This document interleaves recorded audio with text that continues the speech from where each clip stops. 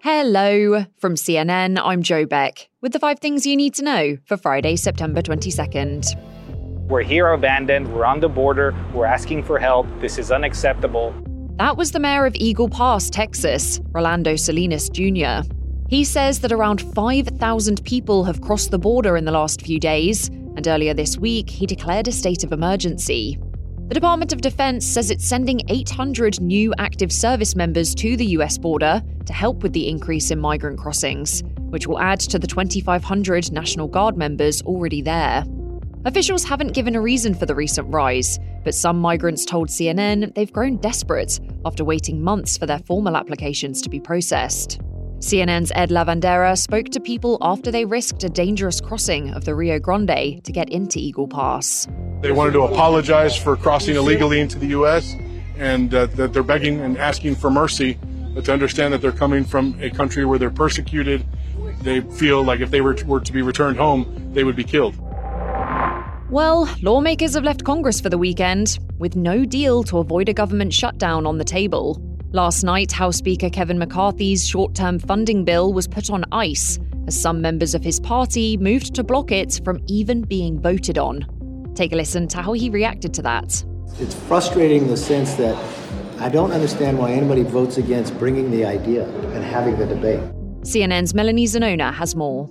Now, the new plan that has emerged is that House Republicans are going to start focusing on individual long-term spending bills.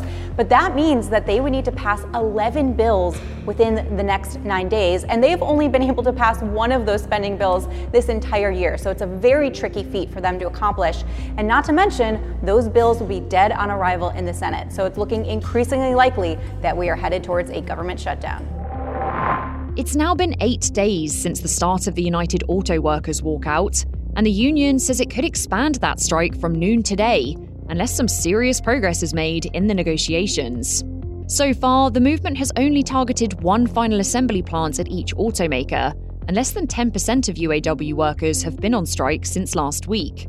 But shutdown plans are affecting other facilities, and the big 3 automakers are furloughing hundreds of non-striking workers.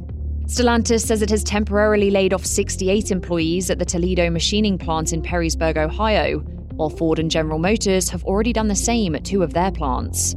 Meanwhile, the Writers Guild of America and major studios held another marathon bargaining session yesterday, but they haven't reached a deal yet.